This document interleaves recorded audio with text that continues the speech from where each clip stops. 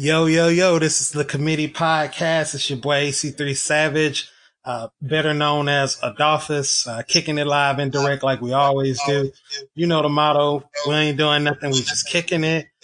Shout out to my boys that are out of office for the day. We got Marcus Sniffles, we got Chopper, I'm so sorry, and of course the homie SB Reports. Anyway, so like I always say, we're always like the Wu-Tang Clan. Shit, hold on. We're always like the Wu-Tang Clan out here. So I came along with a couple of people, one new person, a couple of people that have been on the podcast before. So back by popular demand. Shout out to Lauren for coming on today. We got John. I missed y'all. Hey. Sorry.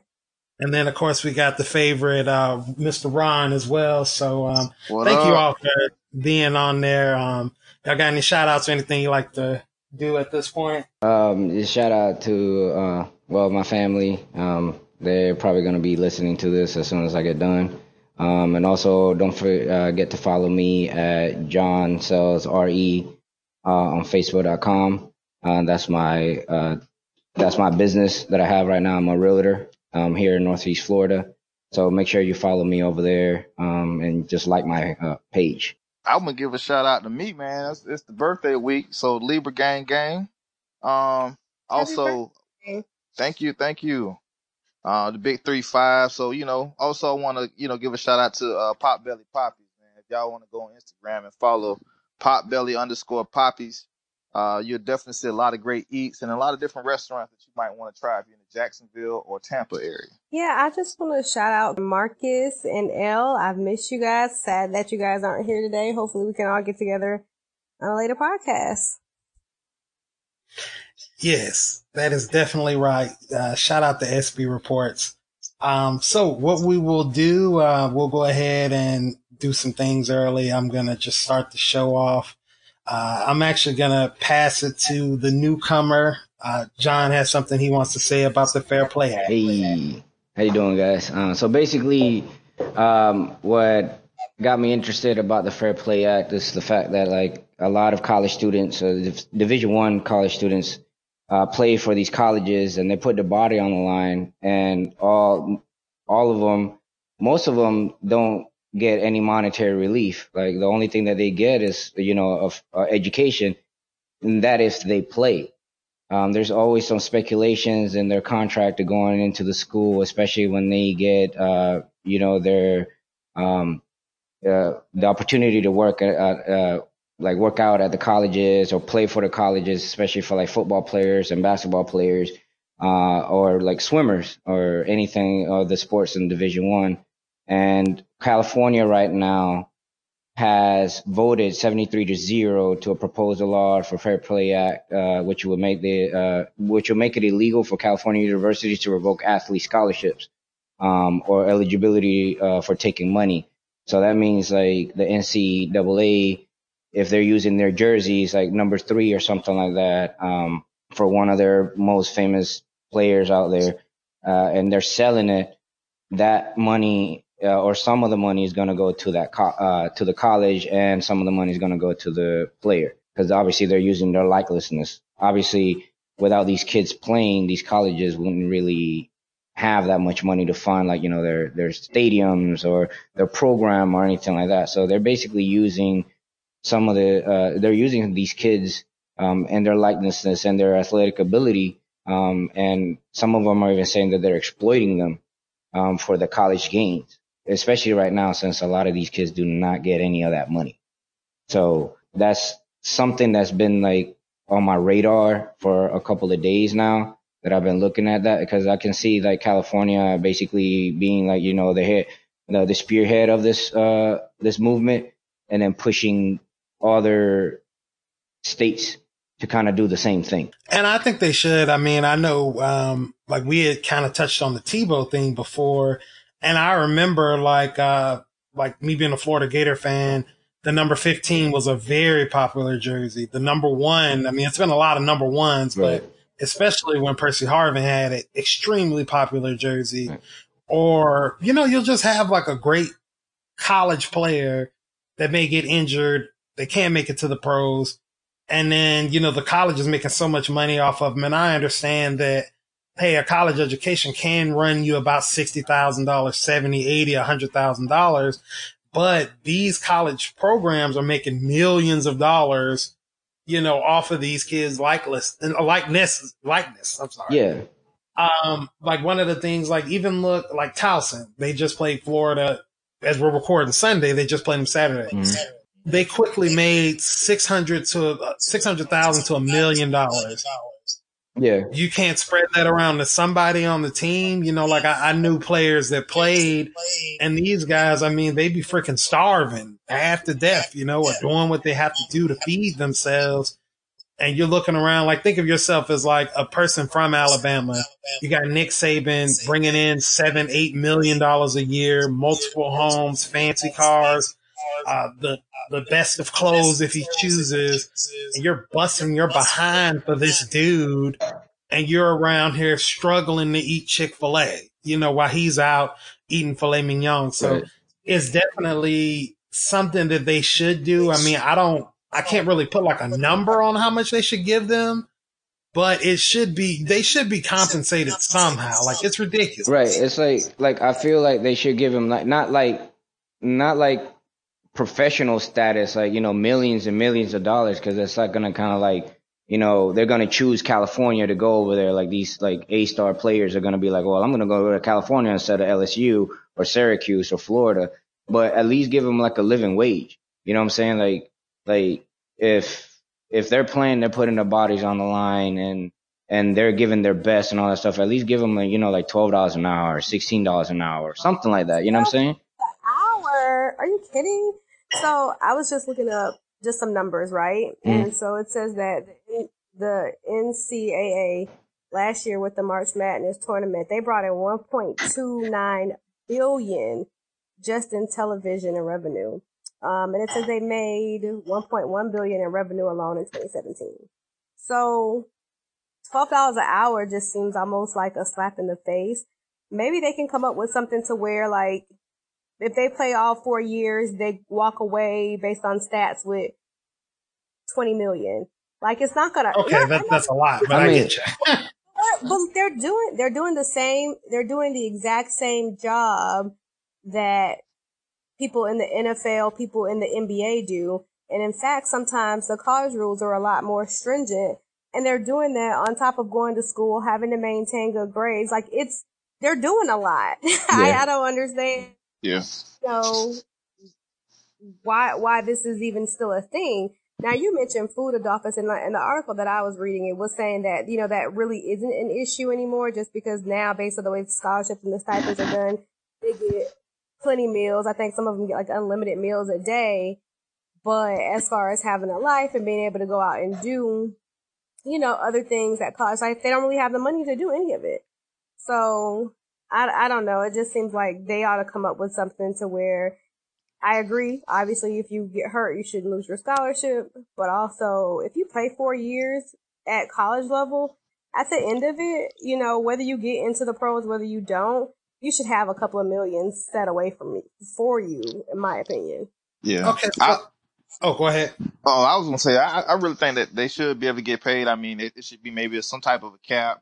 Maybe it shouldn't exceed, 60,000, 100,000. Yeah, that's what I was feeling that year. And then the rest of the money should be put in some type of account to where, okay, once they leave that school, they should be able to access it. I really do think it's kind of bad that, the coaches are making all the money, but the players are putting in all the work, and also, the money that they are bringing in college football, they're breaking in money hand over fist. And people are trying to bring up the argument, oh, what about baseball? What about swimming? Well, if people want to watch baseball and people want to watch swimming, I guess they'll get that type of money, but nobody wants to see that. Well, these college basketball players and football players are really raking in the dough. Well, let me honestly, they're not seeing any benefits from it the way. Well, let me jump on that one, because anything that there's a professional. Go ahead. There's a professional sport, then they should be compensated. Well, like that's the thing. Like, and I agree with you. Let me jump on that one, because I understand that there's college football and college basketball, and then obviously there's college baseball and softball, because a lot of people do watch that too. But they're let's say out of a professional swimmer or a or a professional softball team. Have you ever seen on any of that? So like when you kind of like you kind of see these games and these girls are actually playing or these people are actually doing these things. Most of these like kind of like these like not weird sports but off sports that they compete like in like professional levels outside of that institution, the educational institution. There is no venue for them to go to. So they do their 4 years and they give their best and all that stuff and they get no monetary relief whatsoever. Because outside of that, what marketability do they have as a professional softball player or a swimmer? Unless they become an Olympic swimmer. Well, and go ahead.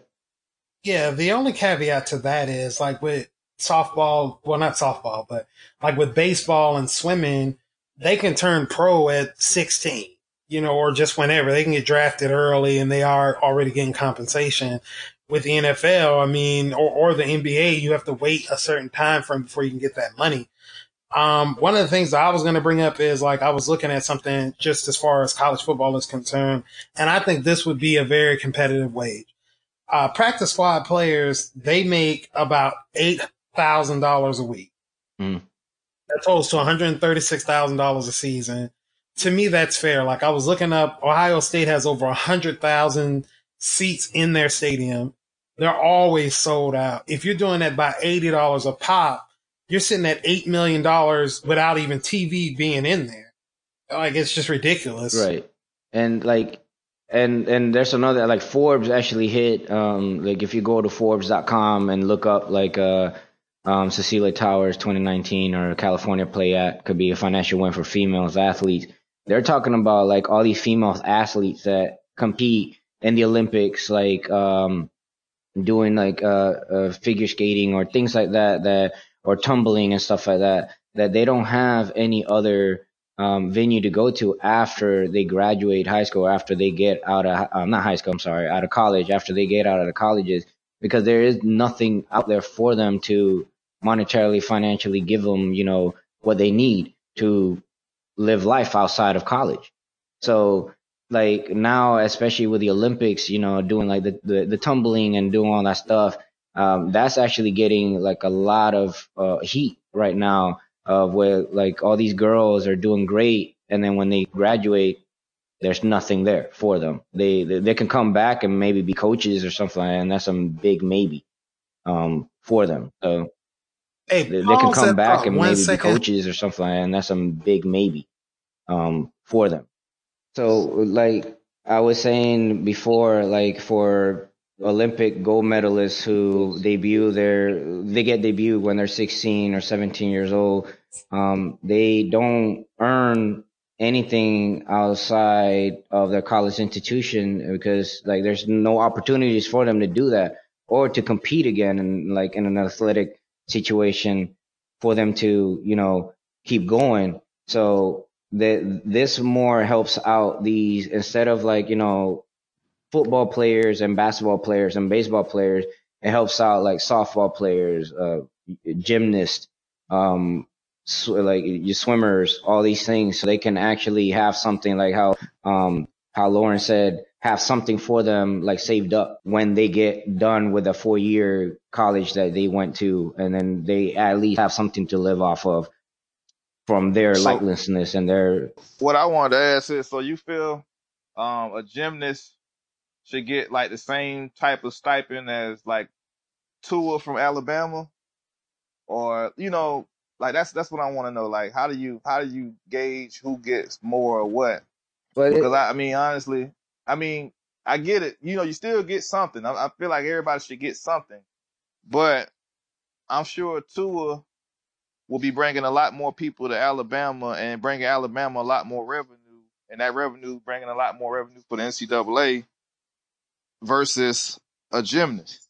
And so, like, should they all get the same amount of money, or should it be based upon who you are and what you've done with your sales, with your what's been helping out the college? Like, how would you think they would want to break that down? Because I don't think it would be fair a little gymnast gets the same amount of money as someone who really brought in Damn, a a lot of little revenue for gymnast? college. Oh man. Wait, did you say a little gymnast? I mean, to be honest with you, I don't know who they are. Like, you don't know them until they hit the Olympics. And also, when they go to the Olympics, they're representing themselves. They're not representing the college when they go to the Olympics or something. So you know if this Dominique Usually when Dawes you go or to this the is such Olympics, and such. you're representing more than a college. You're representing your whole country.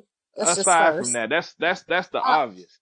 I'm talking about the actual person. You know, they're actually getting endorsements at this point, which is money. Versus the college player, it ain't no Olympics for a football player. I mean, like, you know, so if you don't go past college football, if you wind up somewhere like how Marcus Lattimore did, who played for South Carolina, who tore up his knee. If he didn't luckily have Lloyd's of London, that dude would just have a messed up leg and no money. Well, I mean, like, so how would they balance it out? Is what I'm wondering. Like, how would they pick and choose? Well, like, it goes by what? seasons though. Like you know, like most of the Olympics. I mean, I know that these Olympics girls and gymnasts and swimmers and all that stuff, they're practicing year round. So they're constantly doing these things for these colleges. But you know, like right now, we're in the football season. In March, we're going to be in the basketball season. In the summer, we're going to be doing what? We're going to either be doing baseball or softball, or most of the time they're going to be doing some kind of like gymnast things or things like that. So like, I understand where you're coming from. It's like, oh, I understand that this person is playing in a football league like this and they're bringing so much revenue. But let's say let's just put out a name like Missy Franklin. That was a 5-time Olympic gold medalist. Like, would she get paid as much as like the number one player at, like, let's say UCLA in a football game or a football player or not? You see what I'm saying?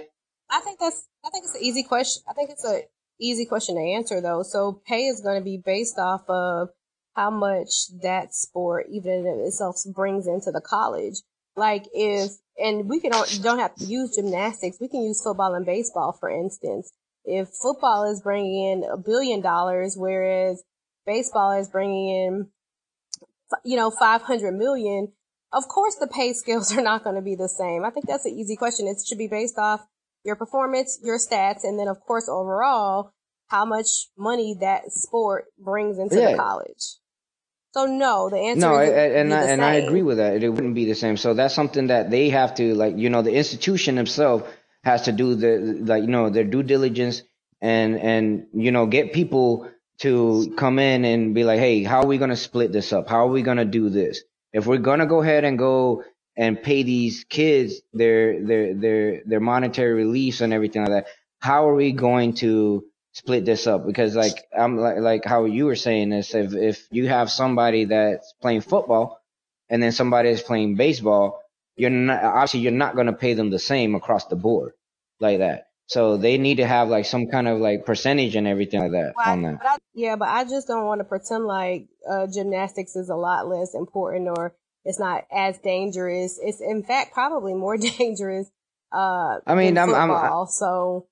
No, and that's great that you brought that up. I'm not saying that they shouldn't get paid that, because these like what he said earlier was that they're representing themselves. Yeah, they're representing themselves. They're giving themselves, opportunities to put their name out and all that stuff. But outside of all that, what are they going to do when they're outside of their institution, their educational institution? They put their bodies on the line for something like UCLA or something like that. Every athlete put their body on the line. And even if it's not football season, I know plenty of people that play college football and they get hurt before the season even starts. And sometimes you can lose a scholarship according to how everything goes. And that's what I was saying. These kids should get some monetary relief regardless, like if they play right. Yeah, they should have some protections in place.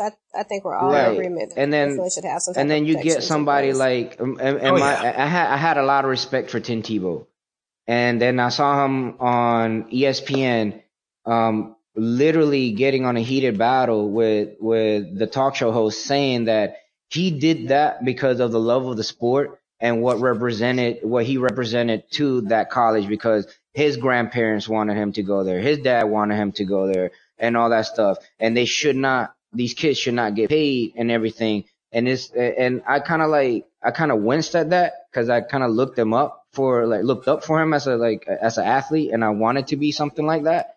And then you come up and do that and say, well, these kids shouldn't get paid. They should just be happy to be able to pay for an institution like that. And I'm like, it's easy for him to say that. It's easy for him to say that when he grew up. He grew up pretty well.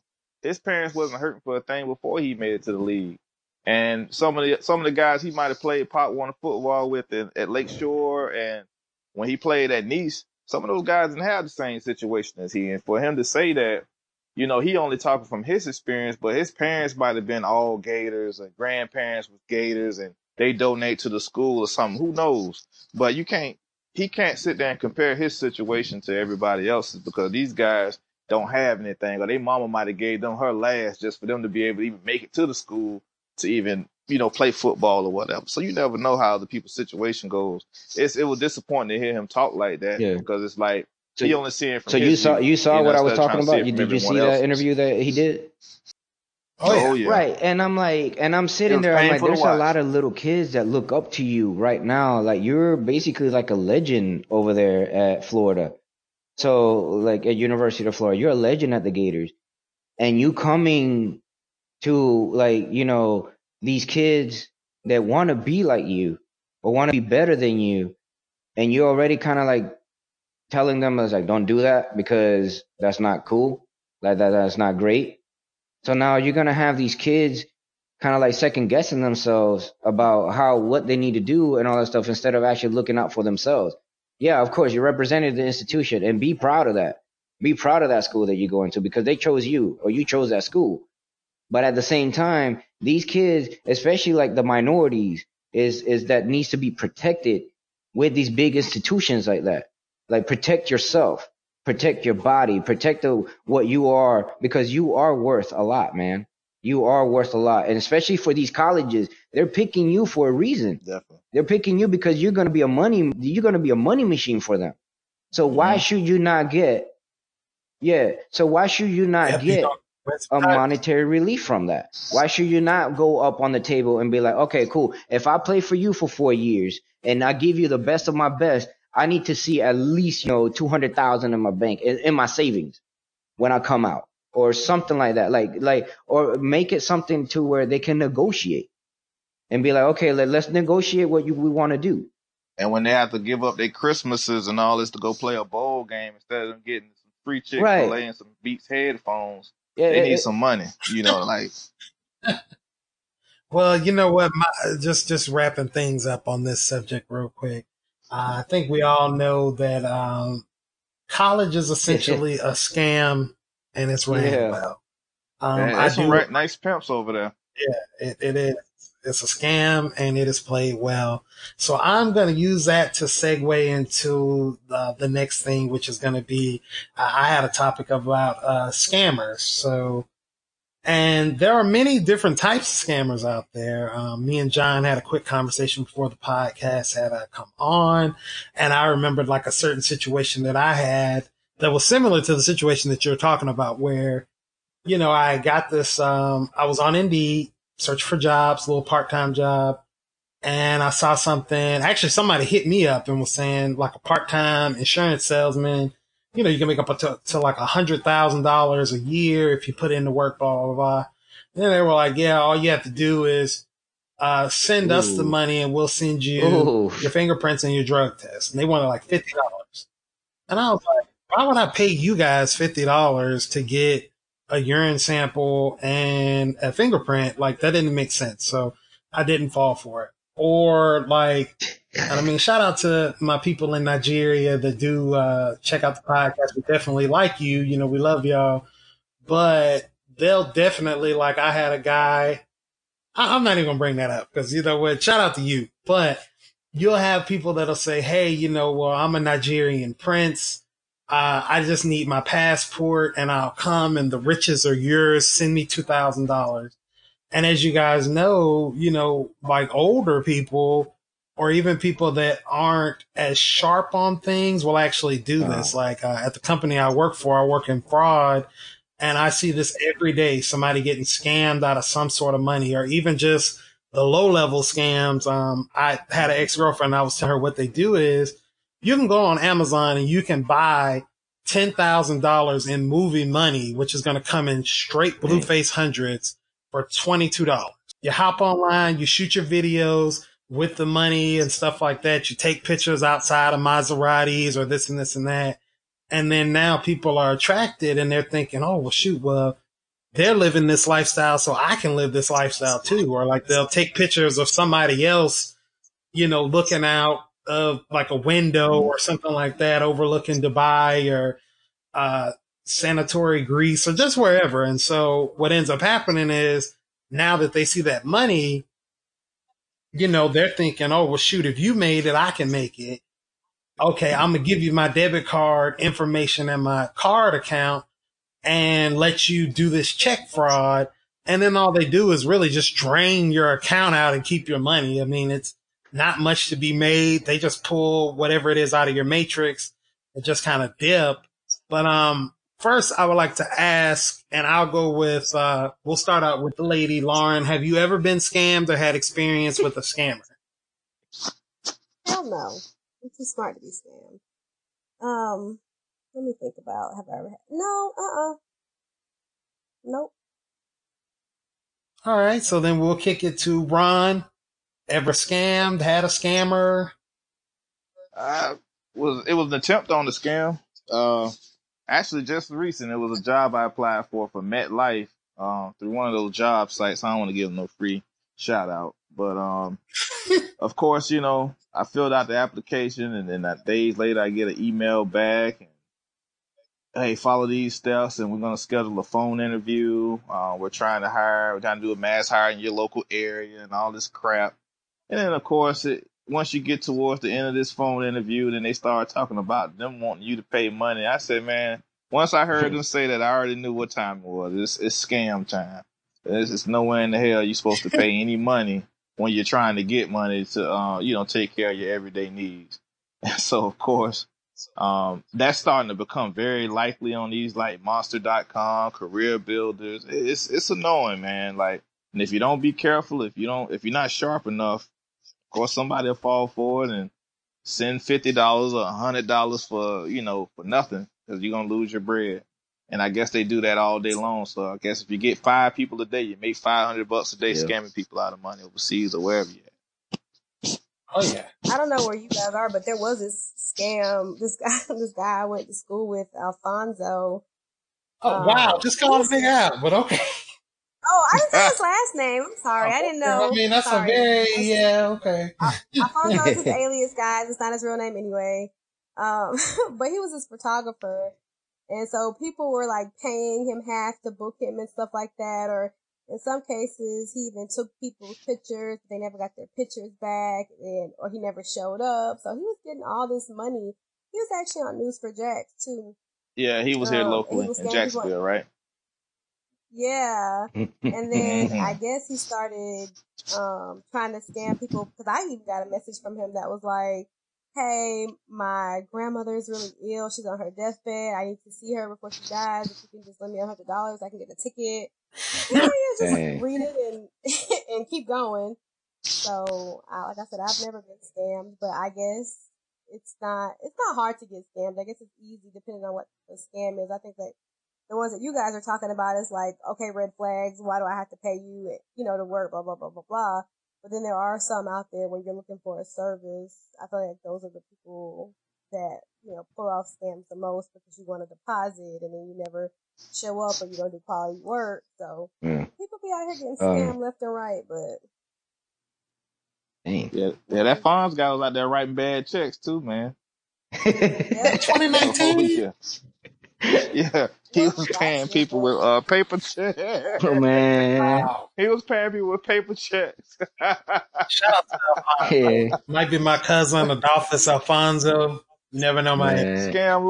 Scam likely out here, man. Yeah. So John, what about you? I did have experiences before. Like this might be like 2016. Like you going on Indeed or whatever, or I think ZipRecruiter is the one that like really does that stuff now. So basically, they give you like this vague, like you apply for this job, they give you like this vague kind of thing about it, and be like earn thousands a month or whatever, by being a sales or being a manager or some sort of like that. So it spikes your interest. You're like, let me see what's going on. It's ZipRecruiter, it's a legit business. It's a legit website. So you go in there and you put your information and all that stuff, and they're like, well, click here to so you can put your your social security and all that stuff, so you can have like this clearance or some crazy convoluted thing like that. So red flags start going off right there. You know what I'm saying? So you kind of like look into it, and you start like researching Google and be like, hey, this website just told me to like put my my social security number in there and all that jazz. And all of a sudden you see all these reviews. It's like, oh, it's a scam. Don't do this. Don't do that. I did this over here in Tennessee, and they told me that I was going to get this like $50,000 a job, and I put in my social, and now like, their information is out there in the web. So like I almost fell into it because I needed, the job. But then I was like, the red flags were kind of coming up, and I was like, all right, let me Google this and see what it's about. And I mean, I didn't fall for it. So they're out there, man. And they like with my line of business that I have, with my other job, I see that all the time too. Like how they're saying this, like, oh, earn up to this much and much and much.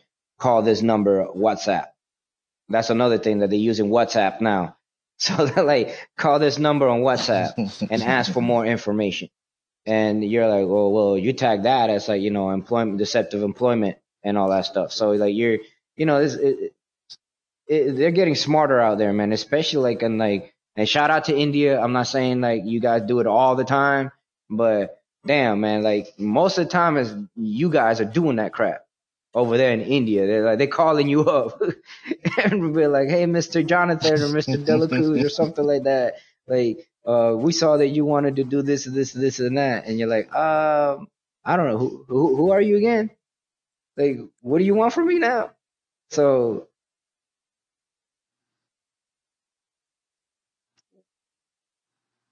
But you know what? I think the biggest scammers, and we probably need to do a whole podcast on this one day. The biggest scammers are these legal businesses that are out here fucking over people who have bad credit. So you have your buy here, pay here, buy here. Like the interest on those things, the Rent-A-Centers, your payday loans, like that is the ultimate, like taking advantage of people who are in bad situations. And they screw your credit up real bad too if you don't pay them back. So oof. They need to devote a podcast to building credit strategies. Oh yeah, because that's those kind of scammers there. Who are them damn people that's calling everybody lately too, man? That's getting everybody's phone number that's like almost identical to yours. Like who are they? Like are those like this little scam things too?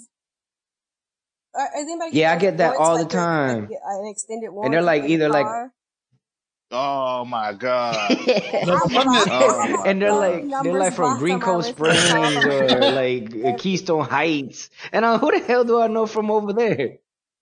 Yeah. It'll always be something nearby, like Old Middleburg. I'm like, yeah, I get that too. I mean, of course, I still have the local number to Jax, so I'll like get the beginning of my number is 904-434.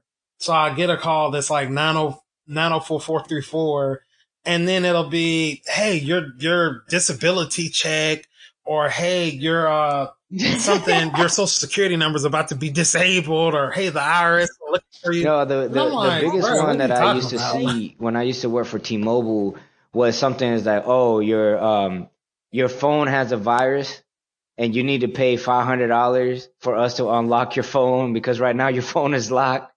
And you see these old people coming into our store and be like, I just paid $500 to these people. My phone is still not unlocked. And all they needed to do was close the windows because they have like 30,000 windows open because they've been looking at these other things. And then they fall into that loop or they fall into that scam. They pay the $500 thinking that their phone is going to be unlocked when the phone was already unlocked anyway. So.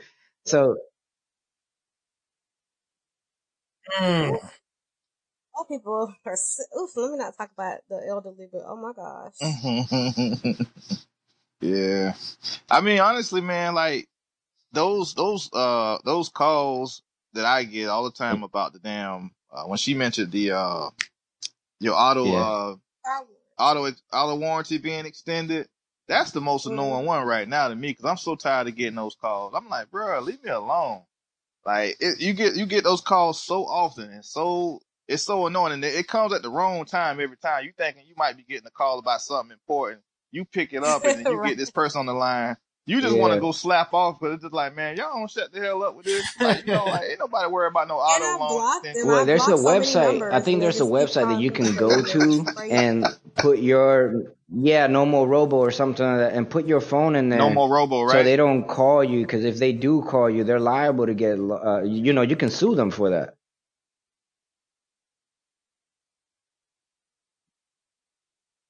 Right. Don't get suing then. There's like a do not. It's every year. You got to do that every year because every year some new thing. Like if you look at your this coming out of experience working with T-Mobile. If you look at like your yearly thing, it's not a contract, but they change certain rules in there. So you got to pay attention to that. And most of the time is that you like the do not call list. They kind of like lift that band up, and then all of a sudden it's open season on your phone.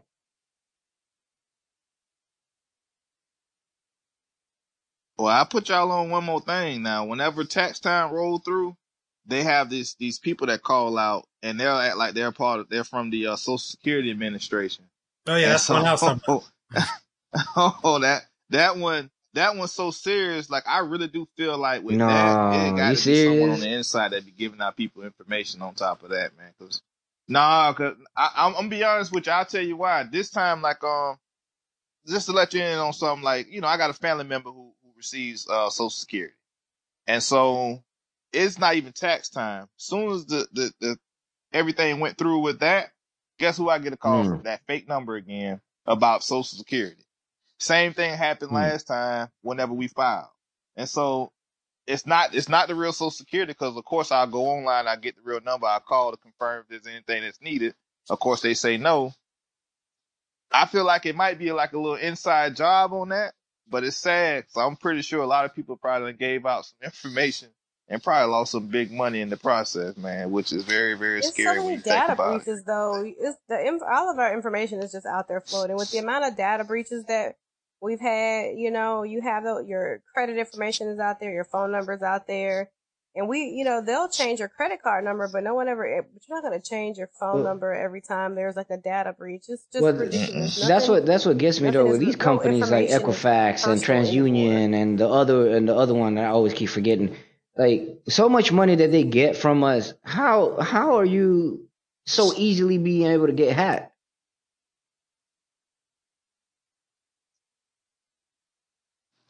They're putting money in their pockets instead of into technology. Hey, exactly. You guys are right. That's exactly right. They are constantly getting breached. And shout out to all the hackers out there. If y'all really want to be a scammer and want to breach something, give Navient a call. Give Sally Mae a call. Because I'm tired of their asses too. Anyway, so Hey, they are the biggest fan. But segueing into the next subject. So Ron is going to tell us a little bit about street codes. I got a question about that, man. Like, I'm always been wondering, how you hear people talking about, oh, y'all know the street rules. When you're a street person, if you get caught snitching, you know what it is. Cause the whole Tekashi 6ix9ine thing going on. I keep hearing a lot of people that, that are rarely respected, I guess, when it comes to not just street stuff, but like when it comes to like bettering yourself as African Americans, like I'd say my son, the general. He was talking about, street code and street violation. But what makes someone, a street person? Is it because you grew up in that type of environment? Because it seems like if a innocent person that's not doing anything dealing with drugs or they might be like an upstanding citizen, but they just live in a bad area, it seems like they automatically is put into this whole street thing. And so I understand the whole Tekashi thing. That dude was just going out there letting it fly inside the courtroom, telling on everybody, including probably telling his mama if he had to. But I want to know, like, what is the real street code? What is it? What is it you're not supposed to be doing? Is it real street rules? Like, what is the street code aside from not snitching? Like, who's all involved in that? What does that entail? I always kind of wonder because, there's people that die about this and stuff, this type of stuff all the time. And so if I grew up in a bad area and even if I'm not involved in crime, am I automatically put into that category where if I seen a rape, if I called the police and told them, hey, it was a rape or something happened and this is the person who did it, am I a snitch?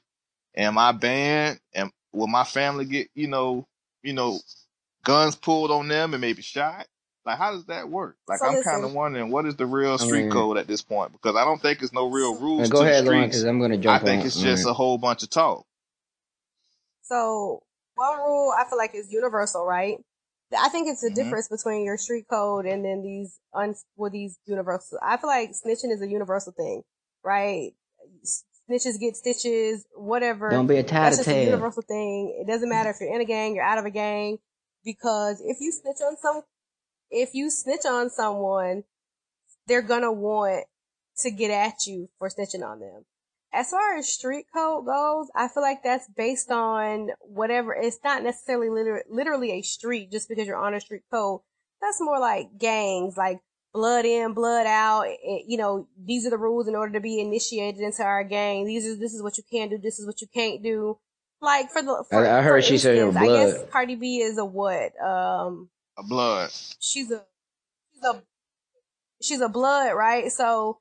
Or was she a Crip? I can't remember, but whatever it was, she would change. So she would change. She wouldn't say anything that started with this letter, and so that's why she used to always say funny words, as opposed to saying them with a B as opposed to a C, I guess. So I guess she was a blood. Stupid shit like that.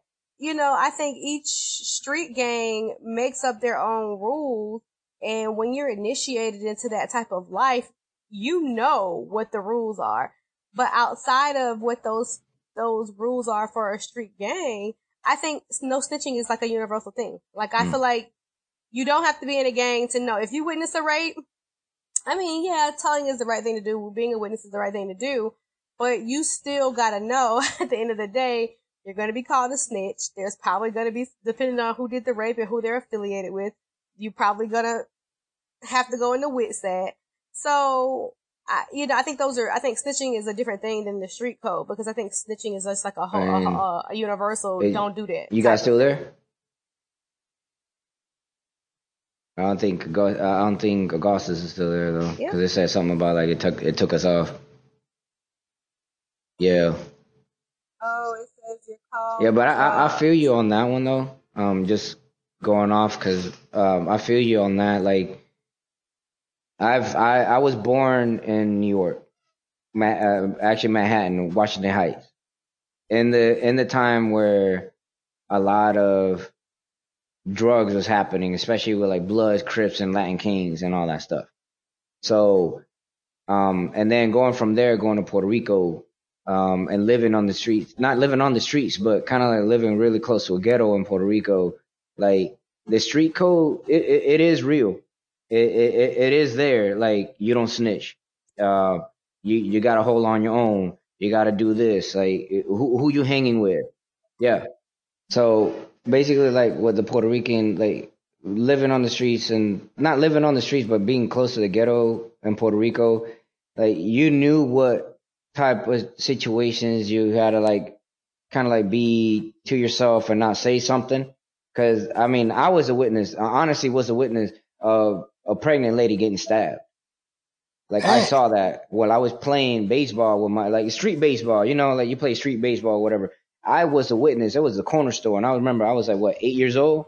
And this lady was coming back. Yeah, like this lady was coming back to the corner store with this other girl, and her mans was there. Cause the corner store sold alcohol over there. They sold liquor and food and all that stuff. So the dude was there with his side piece. So the pregnant woman comes in and confronts the man, and I guess his like side piece comes up and starts like yelling at her and all that stuff, and then she brings out a blade and whop, just goes right there and stabs her in the stomach. And I was like, oh, like, what the hell just happened? So, like, that to me right there, like if a cop came and told me, it's like, what did you see? I would have been like, I don't know. Two people got in a scuffle, somebody got stabbed. And that's it. That's all I would have said myself. But if I would have said that my parents, actually I was living with my grandparents would have, and they're religious. My grandparents would have said, leave that alone. Don't get involved. And then that's it. And, go on your merry way. Oh yeah. But I think, I think minding your business, like I said, I honestly don't think that that's I know there is a street code, but I just don't think snitching or minding your business or not getting involved is a part of a street code. I think it's a survival code because you never know who you're snitching on and what that person or the people that might are do affiliated with is capable of. Right. So it's just like, okay, I need to protect myself. I'm not a part of the streets, but I need to protect me and mine. And in order for me to do that, I'm not going to say anything about what I've seen because I don't want, too much witness tampering. I still want to lead a normal life. And as sad as it is, I feel like that's just how it goes. And I feel you on that. But let's say, let me be like, the other side and all. And if you saw that and you know that this person did that, would you feel safer if somebody snitched on that person and put him in jail, or he or she put him in jail and had 5-7 years in jail for doing that, or maybe life? Or would you feel safe that this person's still running the streets and still doing that, and that you could be the next subject of his or her, that's a fair question. That's a fair question.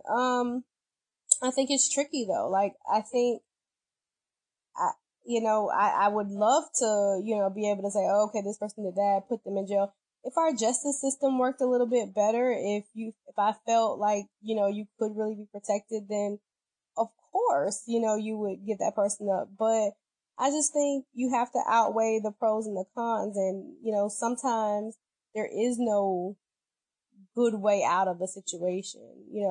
Telling is going to put you in a situation, and not telling is going to put you in a situation. So you have to choose the better of two evils sometimes. Yeah. But I think it all depends on the circumstances. Like, if I see a car accident, I'm more prone to stay and tell the police what I saw and be a witness to a car accident than if I seen a murder.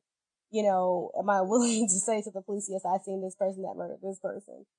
I don't know. Some things are more scary than others. So. Yeah. And like jumping on that, going by that street code, quote unquote, and like I have my my little hashtag fingers out and all that stuff. Like, I think it's more of, are you a real dude, or are you, a sissified dude that is going to be like, oh, you're going to tattletale? Because you remember back in the day, like when you were a little kid in elementary school and all that stuff, they'd be like, don't be a tattletale. Nobody likes a tattletale. Yeah. Even your mom was saying that. Like, don't be that little motherfucker over there saying you a tattletale, because ain't nobody like a tattletale. And you're like, in your mind, you're like, damn, like for real, like if I see somebody stealing something, I'm not going to say something. Like, I'm not going to tattletale. Right. So.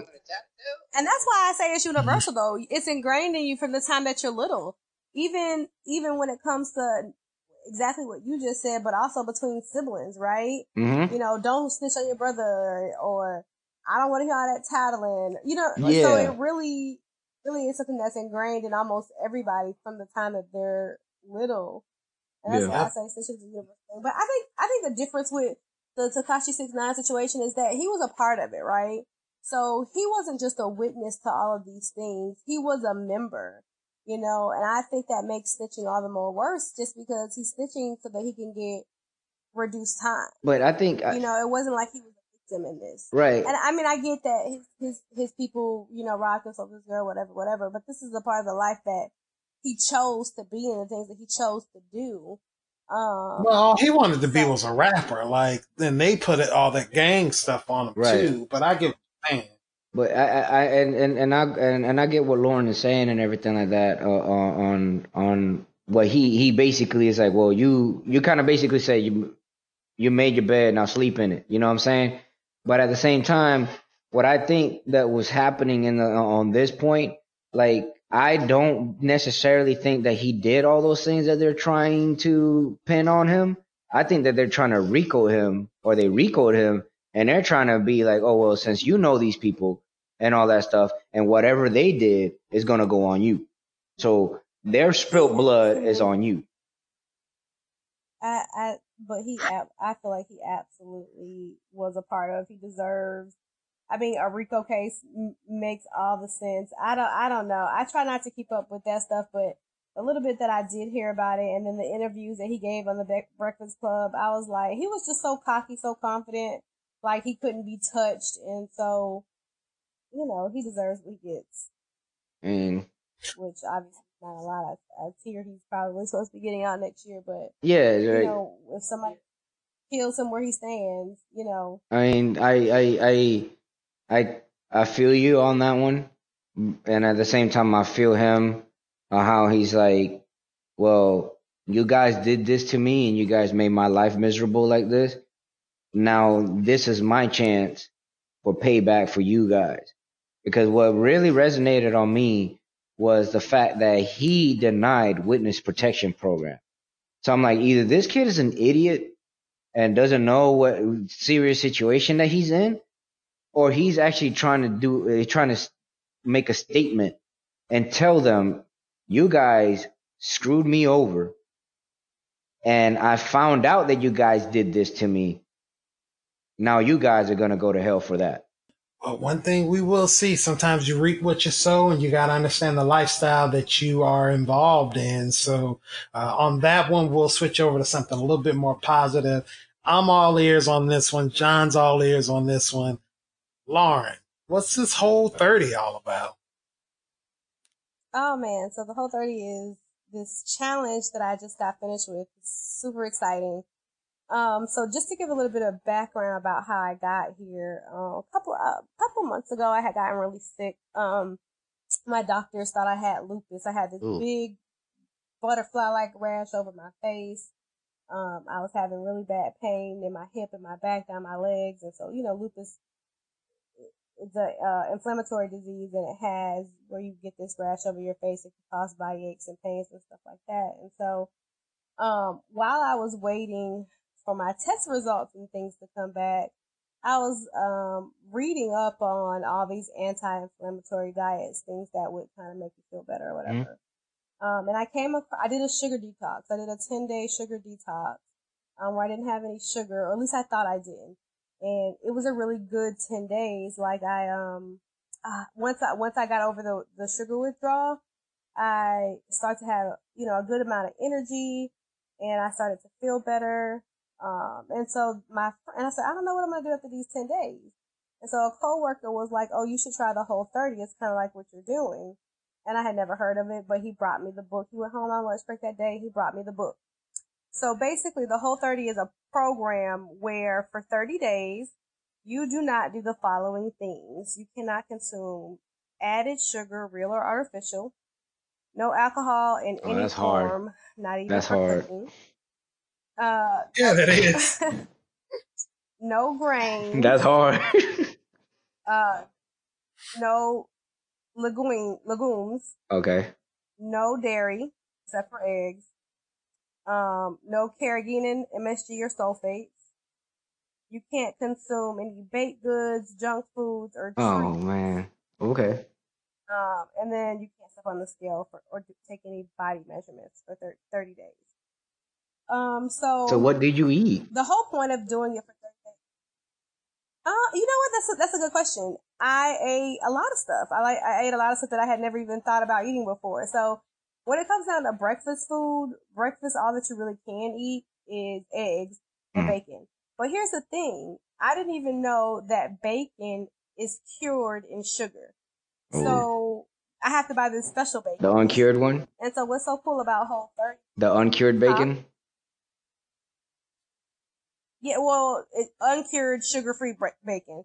Because there is still some uncured bacon that somehow has sugar in it. I don't know where the sugar comes from. But you will notice, like, on this diet, almost everything has sugar. Like, I used to buy, like, chicken strips to cut up and put in my salads or whatever.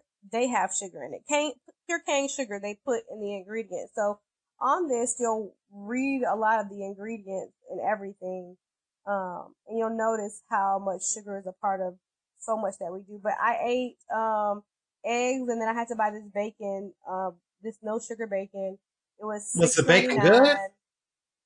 Yeah, it's not bad. It's $6.99, but it's $6.99 for like 6 Oh pieces of bacon that come in man, this that's pack. expensive, bro. I've seen you online. You were talking about like turkey bacon. Was it pork or turkey bacon? They have both. They have both. And I ate them both. I actually preferred the pork bacon over the turkey bacon, but they do have both. So I ate eggs and bacon almost every day. When I got tired of eating eggs and bacon, I would take a break and have bananas and watermelon for breakfast. I cooked my eggs in avocado oil, which is, really good for you. And basically this is a high fat diet. So you have to have fat with a good fat with almost every meal. So I used to do a lot of avocado oil. And the cool thing about that is it keeps you from being hungry. Like, I swear for the first 15 days, I really didn't even have an appetite. I had to eat, but you didn't have an appetite. I ate, chicken, fish. Some of the ones that I tried that I hadn't had before was like ahi tuna steak, which was really good. I had a lot of broccoli, cauliflower. And then I had for the first time, I made, hamburger patties with sweet potato buns. Oh my God, it was delicious. Wow. So, and then even when I didn't want to make the sweet potato buns to eat with the hamburger patty, I ate plain hamburger patty, seasoned it with avocado oil and sea salt and green beans. Okay. And it was amazing. Like, it wasn't as bad as what I thought it was going to be. It's a lot of meat, a lot of vegetables, fruit, eggs and bacon is basically what I ate. So did you, you said, I lost. Sorry, you said like cauliflower and stuff like that. So did you do like the cauliflower rice and stuff like that, or was that not allowed? I tried cauliflower rice. I didn't care for it. I ate a lot of I ate a lot of broccoli. Is what I mainly ate. Broccoli and green beans. I like regular cauliflower, so I had cauliflower. But like the rice cauliflower, the cauliflower, the mashed cauliflower, it wasn't really my cup of tea. But it's, something that you can't eat on the Whole30. And so basically after you have detoxed your body from all this sugar and all these things that you are, that are in your body from eating so poorly, they allow you, the reason for 30 days is because they want you to see how it feels, how you feel without it. And then they want you to reintroduce certain foods one at a time. So, bread, for instance, after your Whole30, you reintroduce bread for one day, and then you go back to your Whole30, type of eating, and you see how that bread affects your body. If your face breaks out, if you start to have stomach pain, and you reintroduce, each food group one at a time and see how it affects your body. So that way, what kind of symptoms they're causing, the food that you eat are causing you. And I'll tell you, one of the biggest things for me was my mood, my anxiety, and my depression. So when I started the Whole30, I had just came off of a broken engagement. Oh man, that sucks. I cried I cried every single day. Like, I was so sad and I just could not help. I cried every day. I want to say, like, after the first 3 days into my Whole30, I still felt sad, but like I didn't cry anymore. I didn't have anxiety. My anxiety was bad to the point where like it was like a physical pit in my stomach. I hadn't had an anxiety attack since I started it. And I found myself just generally like nothing special going on, but just in a better mood, and I felt happy. My face did clear up.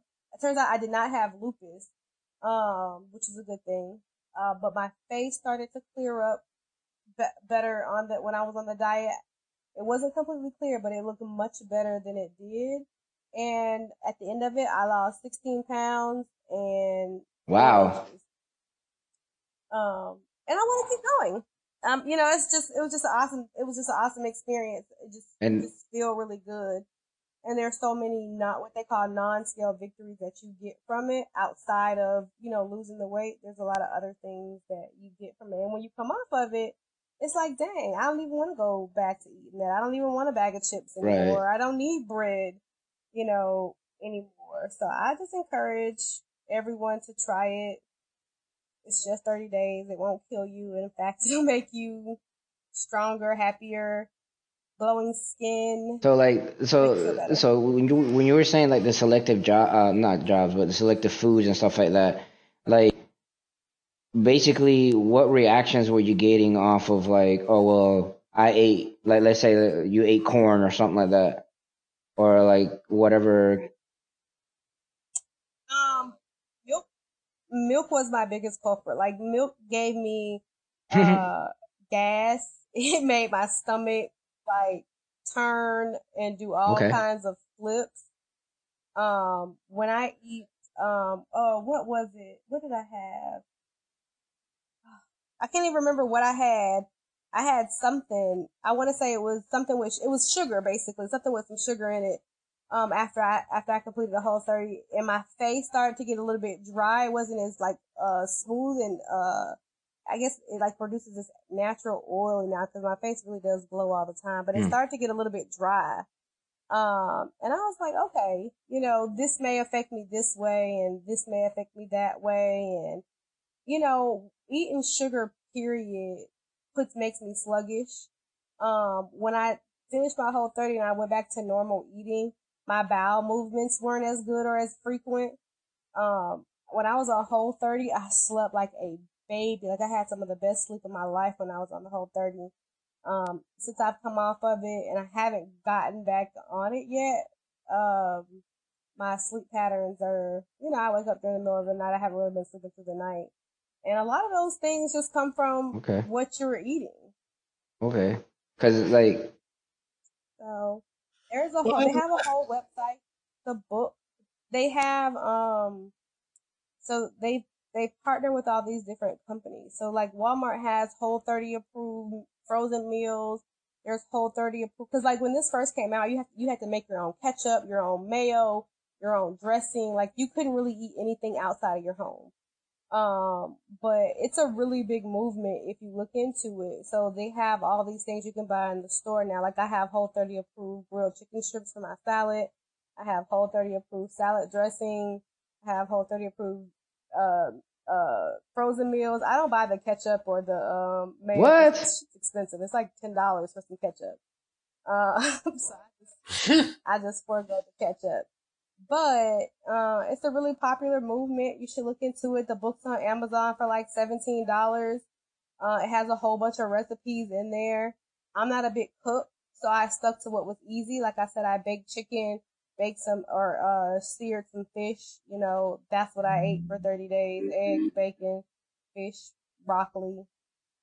And it was a good experience. Definitely, it sounds like, and that kind of brings me to, I had seen an article on Facebook about this woman, they said, that was like in her 80s, that cured herself of dementia because she changed her diet. I mean, I know some people, they, you know, will say, oh, well, don't believe in this or that or the hoodoo stuff and this, you know, but really changing your eating and your lifestyle, it can really change like a lot of things for you. So, definitely try to do your best. I know for me, like, I've begun to do a lot of intermittent fasting. And that actually helps out as well. Like, I feel like I just have way more energy than before. And I've slowly tried to tweak some different things as far as my eating. Like, I haven't drank a soda in a while. I know those first few days were terrible. Like, I'm talking about, that withdrawal is something serious. Boy, Coke was my Me favorite. too. Coke is my thing. Yeah. And I mean the brown, not the white. So, you know.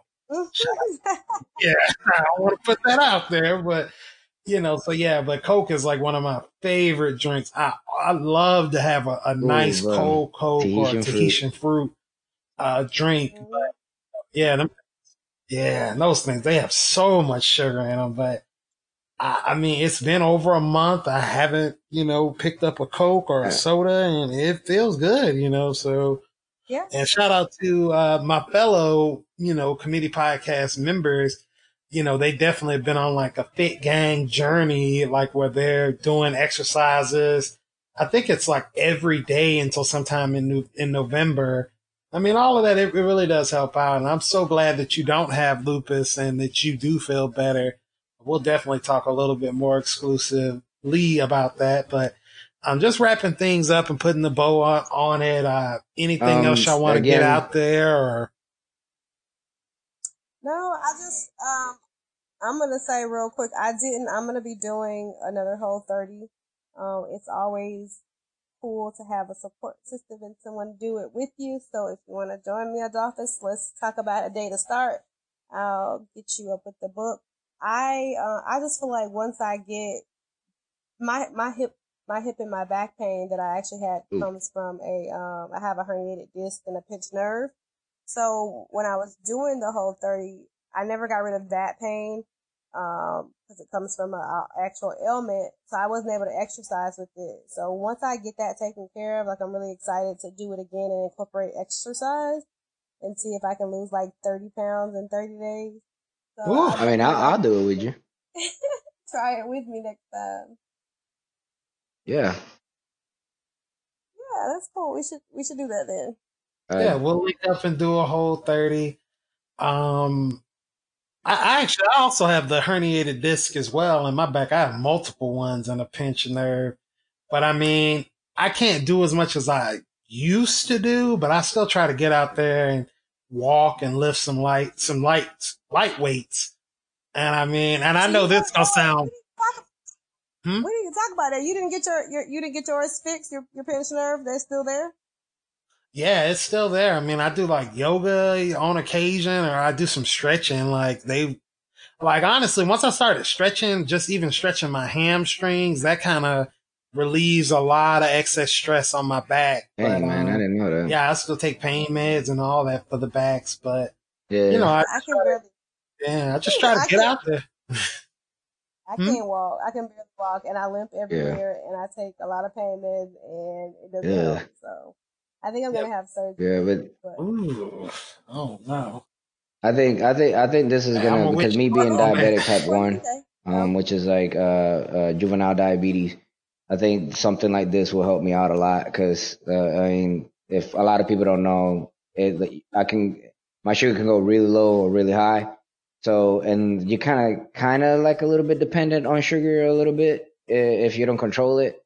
But I really want to give this a try, because, man, I got an insulin pump, and every time I go to the endocrinologist, man, he keeps on putting more insulin in me, and I'm like, man, something got to give. Something has to change. Oh yeah, because they're not really concerned on actually healing the issue. They want to continue to see, so. Yeah. I know all about that one. But final thoughts. Give out you guys a social medias, and John, we'll wrap it follow all me at jcruzsellsrealestate.com on my Facebook tag. I'm always putting some inspirational things in there, if you just want to talk, and talk politics or anything like that. I'm into politics too, so just holler at me. Thank you, Dol, for bringing me to this podcast and picking my brains on everything. I don't have a Twitter. I got an Instagram. So do you have a Twitter? An Instagram. Is JohnTech111. Follow me on Instagram on there too. So I hope that you invite me for the future ones that you have on these podcasts. I really did enjoy my night today with you guys. Thank you for inviting me and having a conversation with me today. Okay, definitely. And Lauren? I mean, Adolphus, I don't really do social media like that, but I'm LAshley87 on Twitter and on Instagram. Don't add me, because I probably won't ever check it. But it was really good to be back.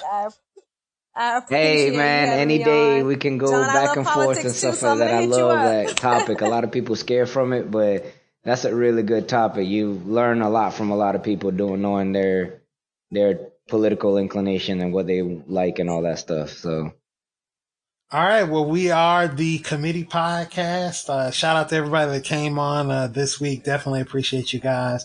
Definitely follow me at AC3 Savage on Twitter. Love Killer Trey on Instagram, and follow the Committee Podcast at Committee Pod. Once again, we ain't doing nothing. We just kicking it, and we out.